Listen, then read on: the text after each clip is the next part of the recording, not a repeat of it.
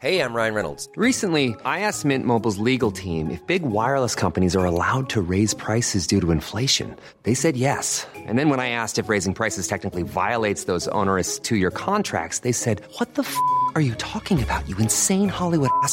So to recap, we're cutting the price of Mint Unlimited from $30 a month to just $15 a month. Give it a try at mintmobile.com/switch. $45 up front for 3 months plus taxes and fees. Promo rate for new customers for limited time. Unlimited more than 40 gigabytes per month. Slows full terms at mintmobile.com. In 2020, events have yet again shone a light on racial inequalities across the globe. Australia is not an exception. 20 years on from the reconciliation walks of the year 2000, this nation's journey towards a more just, equitable and reconciled identity still has a long way to go. With that in mind, and in the spirit of reconciliation, we acknowledge the traditional custodians of country throughout Australia and their connections to land, sea and community. We pay our respects to their elders past, present and emerging, and extend that respect to all Aboriginal and Torres Strait Islander peoples today. I asked the Prime Minister, how good is Australia? Please explain. Mate, this is just impossible. Too many people were confused.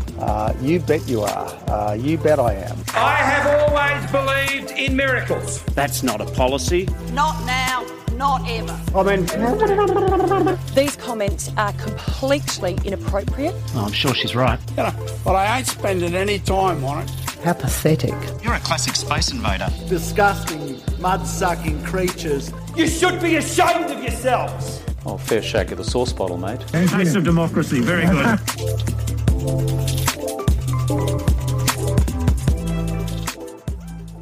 This is Democracy Sausage, which comes to you twice weekly with the support of policyforum.net and the prestigious Crawford School of Public Policy. I'm Mark Kenny from the ANU's Australian Studies Institute. There's a by-election underway in the once bellwether seat of Eden-Monaro. There's an escalating Cold War underway with China, on which Australia seems to have volunteered for frontline service. There's a resurgence of COVID-19 cases in Victoria. And there's a highly problematic economic and budgetary predicament to manage, in which all manner of political as well as economic levers can be pulled, like announcing key funding changes to a university sector already being smashed by the pandemic. And while we're on politics, there's something of an event horizon in Victoria in which we see federal intervention in the state ALP branch after spectacular revelations of dark and nefarious practices. History, of course, has many examples of popular emergency leaders, usually regarding war, who have then proved less successful at managing the aftermath, the recovery. Leaving aside the possibility of a second wave, it's fair to say how Scott Morrison manages the next 6 months will be the determinant of his longer-term political success, maybe even survival. Public attitudes to politicians, parties and political institutions can shift, but which way? As always, I'm joined by my colleagues at the School of Politics and International Relations, Dr. Maria Taflaga. Maria, hi there. Hello, hi everyone. Also from that highly respected School of Politics is Dr. Jill Shepherd, a political scientist who focuses on why people participate in politics, what opinions they hold and why, and how both are shaped by political institutions and systems. Jill works on the Australian Election Study and the World Values Survey, among other things. Welcome back, Jill. G'day, Mark. Let's talk about some of the events that are happening at the moment, and I guess what they tell us about the attitudes, I guess from the government side, but also from the side of the electorate, from how people are receiving these decisions. And one of those I referred to in introduction there was the decision about the university sector. Maria, what does this tell us about what the government thinks about universities? They say if you want to understand the government, don't look at what it says, look at what it does, or perhaps don't look at what it says, look at where it spends its money and where it chooses not to. The university sector, of course, has been left out of much of the protective policy that's been put in place for the pandemic, and now we have this decision released on Friday of last week, which is going to change the HECS cost of various courses, making the humanities more expensive and a number of the science and more vocational aspects of education cheaper. What does that tell us about what the coalition is thinking? I think it's not actually possible to give a straightforward answer in response to your question. I mean, I think at the surface level, basically what it says is the government has to deal with the issue of an increase in demand by domestic students as they effectively seek to shelter in training whilst the sort of recession rips through our economy, or a whole cohort of students that might have otherwise chosen to earn money or go overseas who will now be going straight into university. So the first is just a response to a policy problem. I mean, it's a well-known fact that there is a strain of, I guess, hostility to certain sections of the university, particularly, I guess, humanities departments within the coalition that has been there for a long time. Though, of course, there are plenty of people in the coalition who don't necessarily hold that view. I think what is actually the most strange thing about this proposal, from my perspective, is that it purports to really be about incentives, right?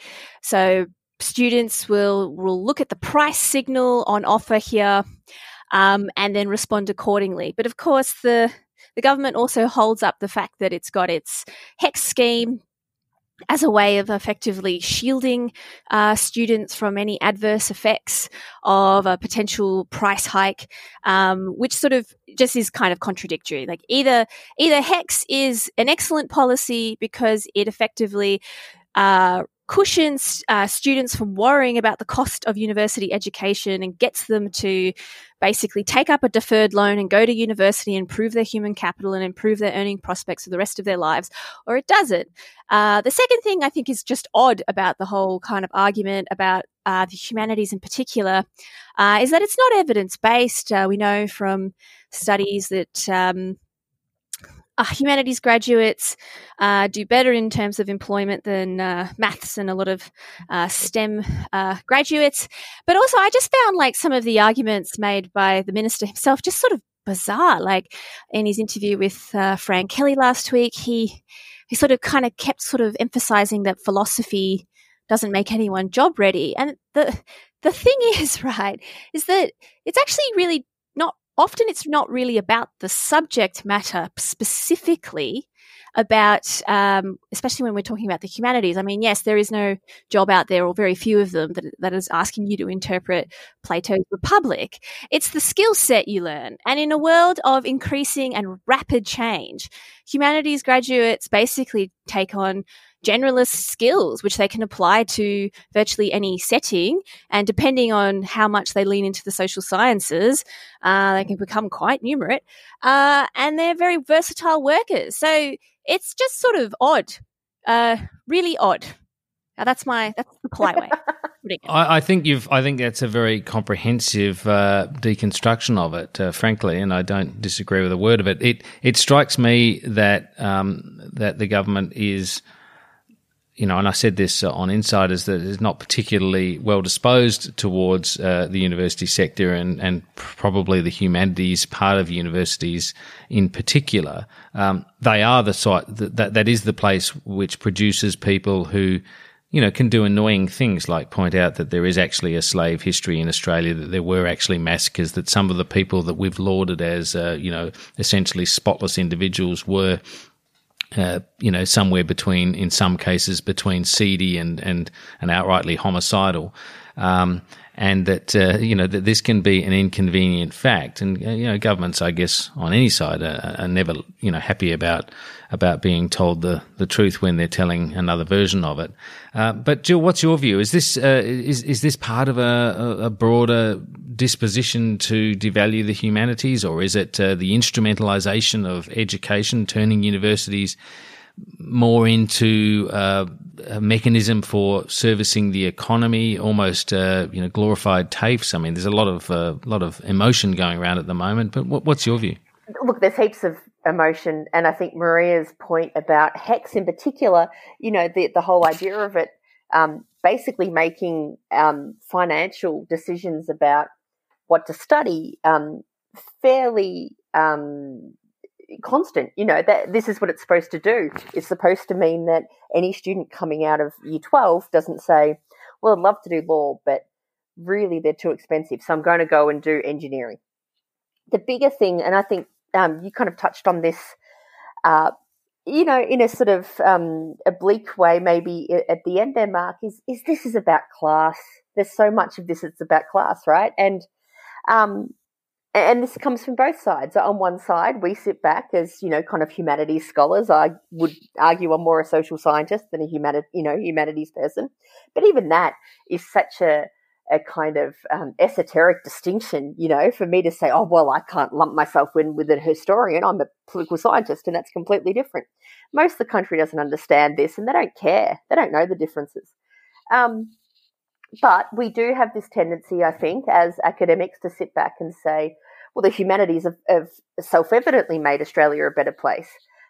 If I asked any of my family back home in Melbourne if that was the case, they'd probably disagree and say, can you all get some useful skills?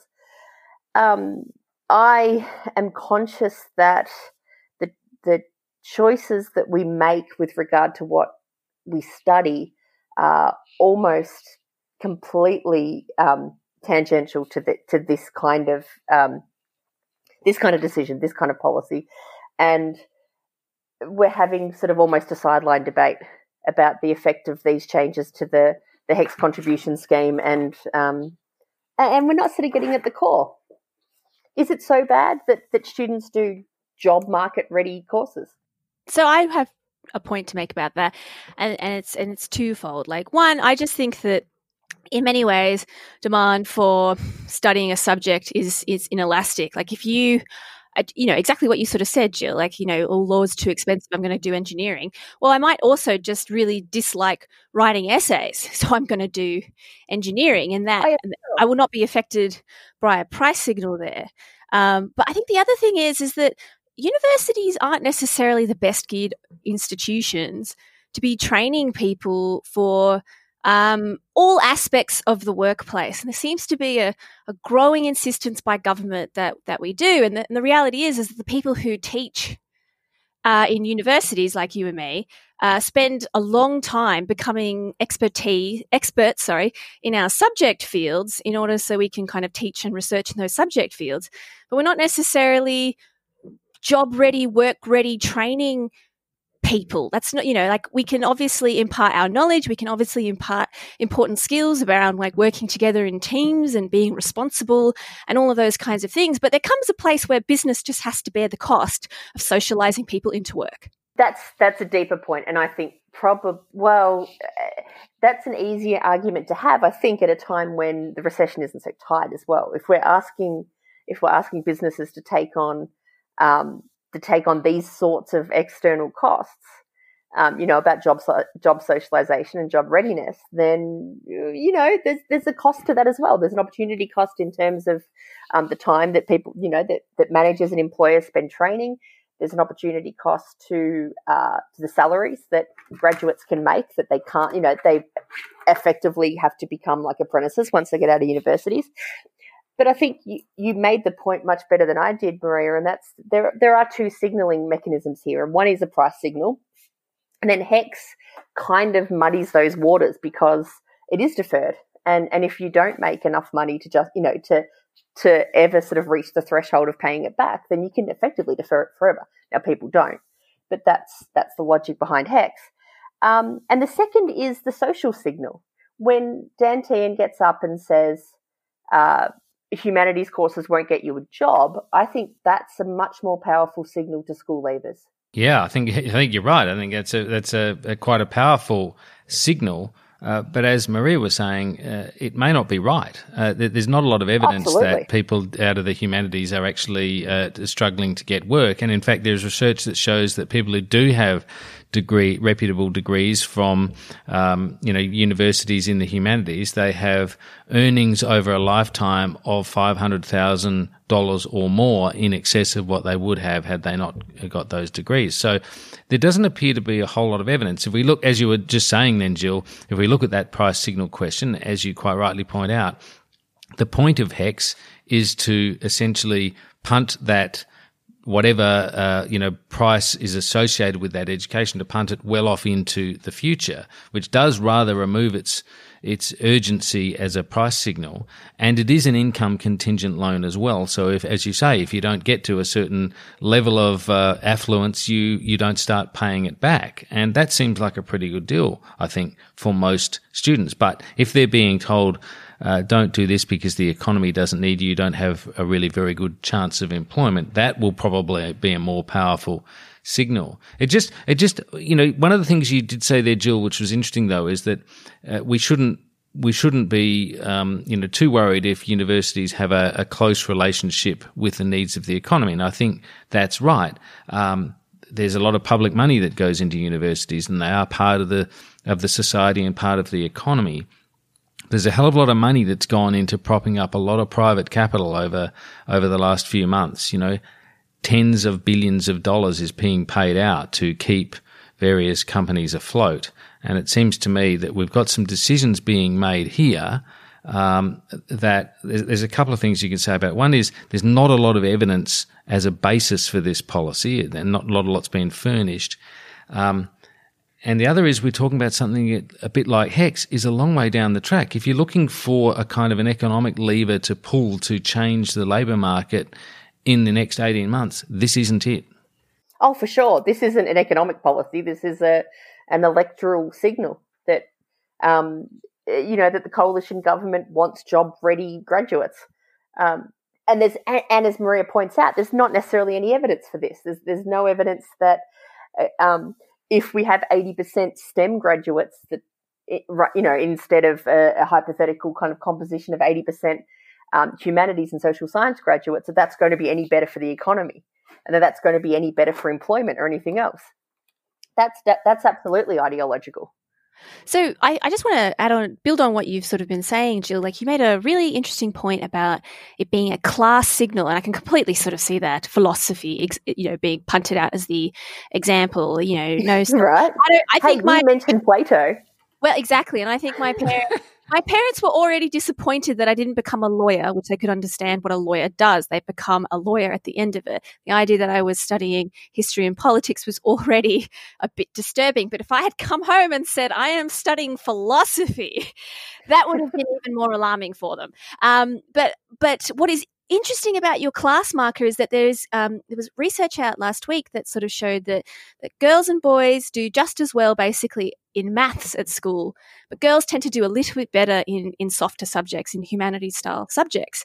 And I think what is actually interesting about this policy and kind of reflects this sort of dominance, one way of in gender terms, of the kitchen cabinet of the government is that given that women are more likely to enrol in humanities subjects, given that the changes to the HECS scheme over the last 5 years to sort of tweak when threshold payments start, the interest rate, are all kind of more likely to kind of hit women pretty hard, particularly if they then take time out of the workforce to earn children, so that debt continues to grow.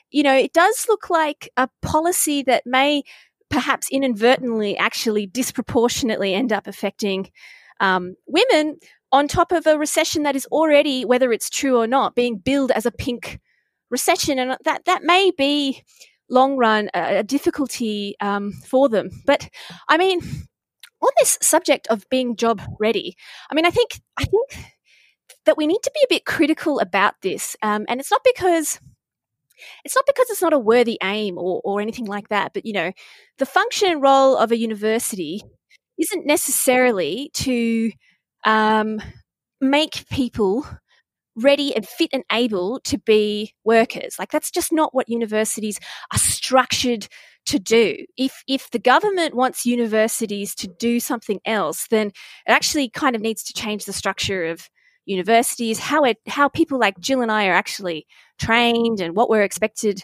to do. And further to that, like until quite recent decades, business assumed that it would have to bear the cost of socializing and training a lot of its workers. And it's sort of sought in the last sort of 10 to 15 years to defray those costs, either through internships or by putting it onto TAFE or the education sector. And the reality is that with my background and my training, I am not the best equipped person to teach someone to be in a business. And I don't think any of my colleagues are, because that's actually not what we're trained for.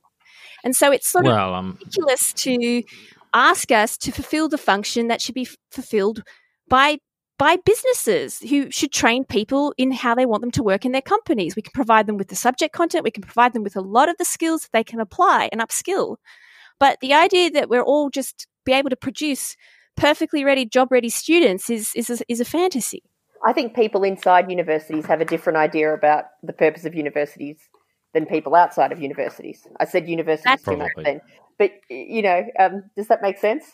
I think it does. I mean, it's an interesting point too, because I think we might sound a bit precious about this, and I guess we're making some universal statements about things that are particular as well, because I think you'd say medical students who are elite level students in terms of their ATAR score and so forth, who are going into universities to undertake education and training, are doing so quite vocationally. They are likely to come out as doctors. They may be GPs. They may go on to specialist disciplines.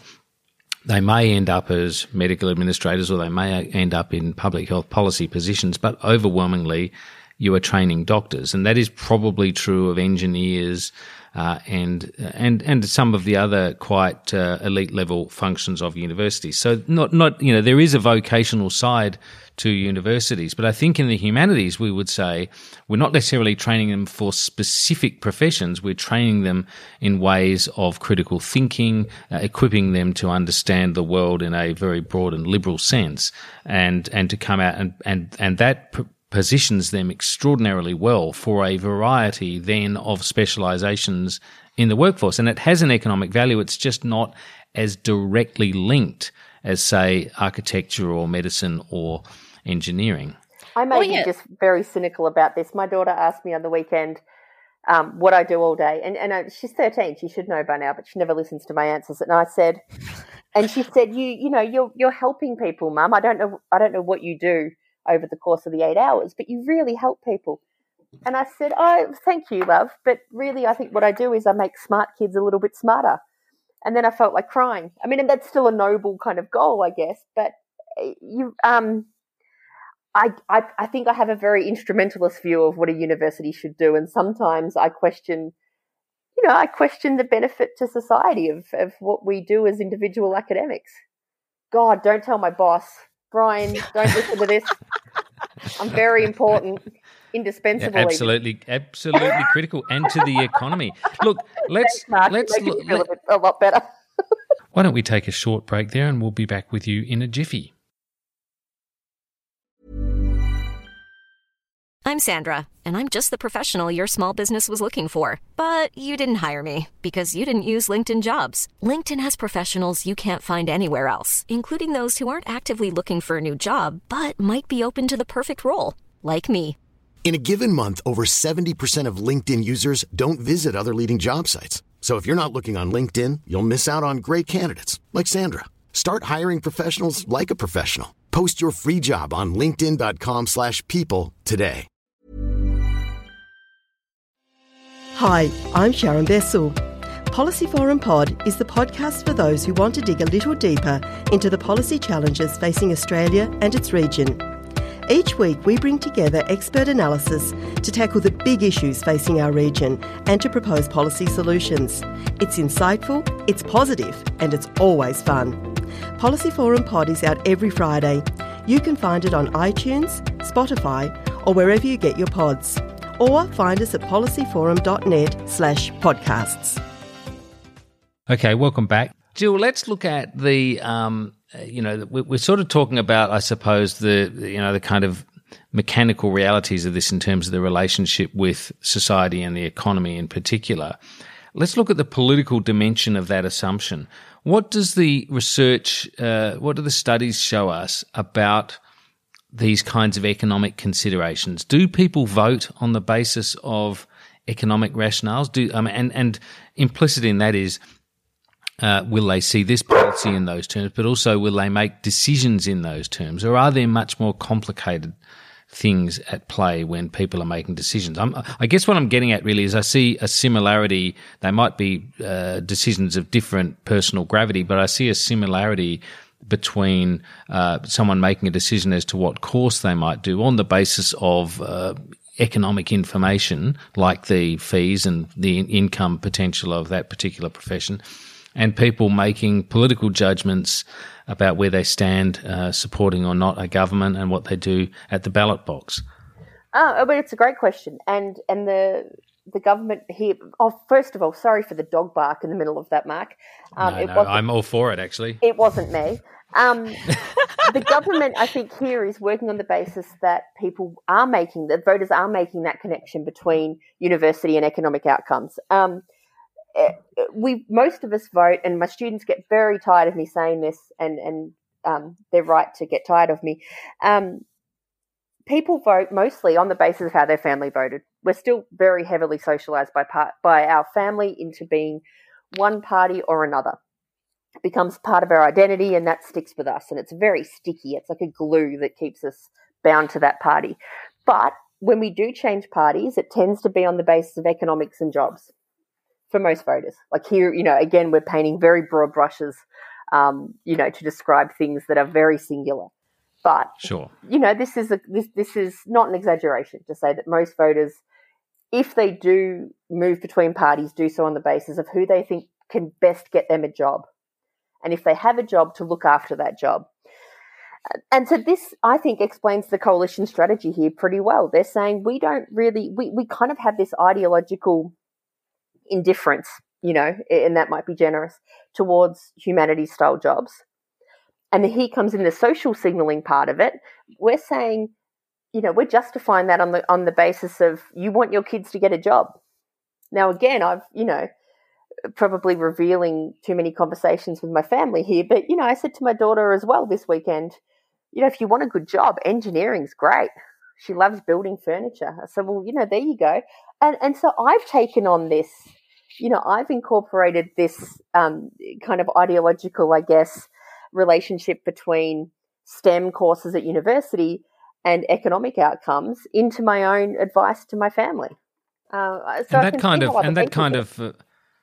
kind of sort of contiguousness in a political message can be important, can't it? So that it seems to be consistent with the general government message, and therefore it's got some credibility, at least within that framework of what the government is arguing. It's all about the economy. It's all about efficiency. It's all about growth. It's all about maximising, our potential, getting wage growth into the economy, and all of those things are served by lifting productivity, by valuing innovation, by valuing entrepreneurship. If it all sort of fits together, and that's, I guess, what the government would argue this policy does, it fits into that general kind of oeuvre. It's internally coherent, absolutely. Exactly, yeah. No, I think that's Much exactly right. And I don't know what innovation means, really. I don't really know what productivity is. I know that people measure it, and and it's something about our, how hard we can work per hours worked or something like that. But when you present it to me like that as a whole sort of self-encapsulated narrative, I buy it. Maybe I shouldn't. Yeah, and I suppose that goes to what you were saying about if you told your parents you were doing philosophy, they would have regarded that as, I mean, it might be an abstract subject, but it's economically abstract as well, and their concern would be, what sort of a job are you going to get with that? Now that might be a particularly pertinent example for your parents, but I think it's probably, as Jill says, what many parents think about, generally speaking, any study that their kids undertake. They'd be thinking about what does that lead to? Yeah, I think that's absolutely right. And I think, Jill's explanation of the politics behind this policy is a good one. And I think the thing that the whole thing may actually turn on is definitely not whether or not the humanities will get a raw deal, because I think I think it's true to say that the average Australian doesn't really know what it is, doesn't really understand why anyone would want to study linguistics. What is even that, for example? But the fact that it actually represents an overall cut to universities. So you'll be sending your kid to university and there'll be less money to teach them for each one of those students, because this policy does ultimately, it does like a lot of sort of moving parts and shifting costs around, but it does actually mean less funding for every single student. And that's the better argument that we can make as academics, that the more we, I think, navel gaze about, the relative merits of philosophy over physics, then we look more and more out of touch. I think that's true, but I also think that if we can't simultaneously justify the pursuit and purpose of the university, that we may as well just go and become accountants or carpenters or plumbers. Because, I mean, what you said about innovation was really interesting, Jill. I've been working my way through the giant tome that is Malcolm Turnbull's biography, and one of the things that he kind of keeps circling back to, but obliquely, is that everyone kept telling him to stop talking about innovation because not only did people not understand it, but it frightened them.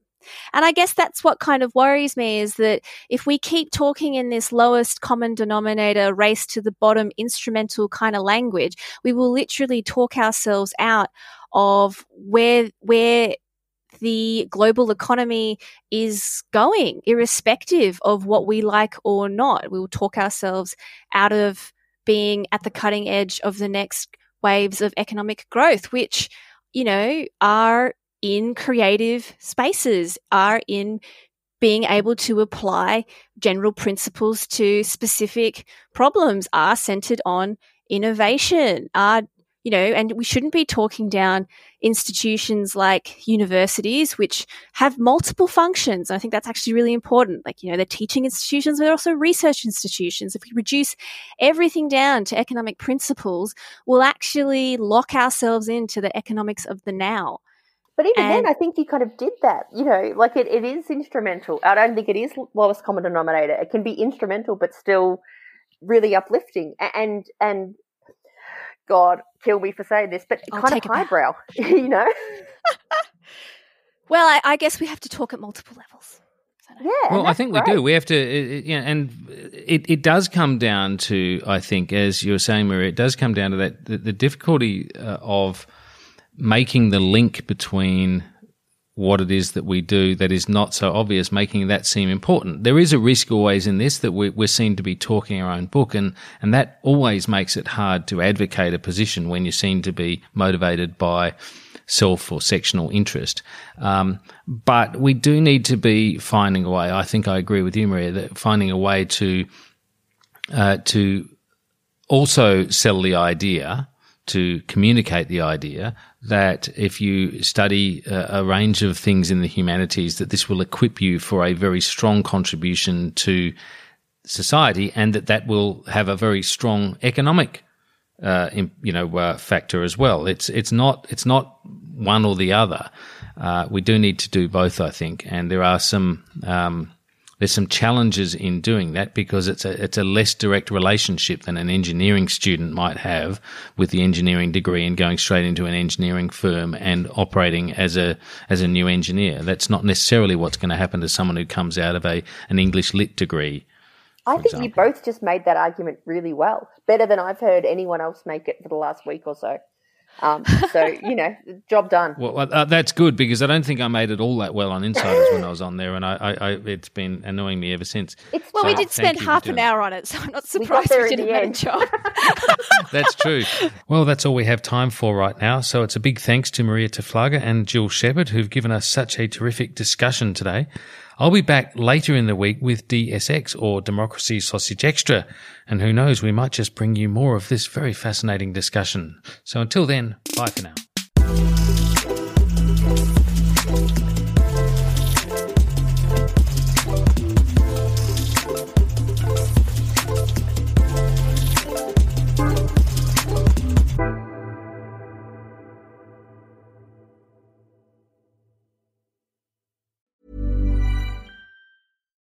When you make decisions for your company, you look for the no-brainers. And if you have a lot of mailing to do, Stamps.com is the ultimate no-brainer. It streamlines your processes to make your business more efficient, which makes you less busy. Mail checks, invoices, legal documents, and everything you need to keep your business running with Stamps.com. Seamlessly connect with every major marketplace and shopping cart. Schedule package pickups and see your cheapest and fastest shipping options from different carriers, with rates up to 89% off USPS and UPS rates. And with the Stamps.com mobile app, you can take care of mailing and shipping wherever you are. Make the same no-brainer decision as over 1 million other businesses with Stamps.com. Sign up with code PROGRAM for a 4-week trial, plus free postage and a free digital scale. No long-term commitments or contracts. That's Stamps.com. Code PROGRAM.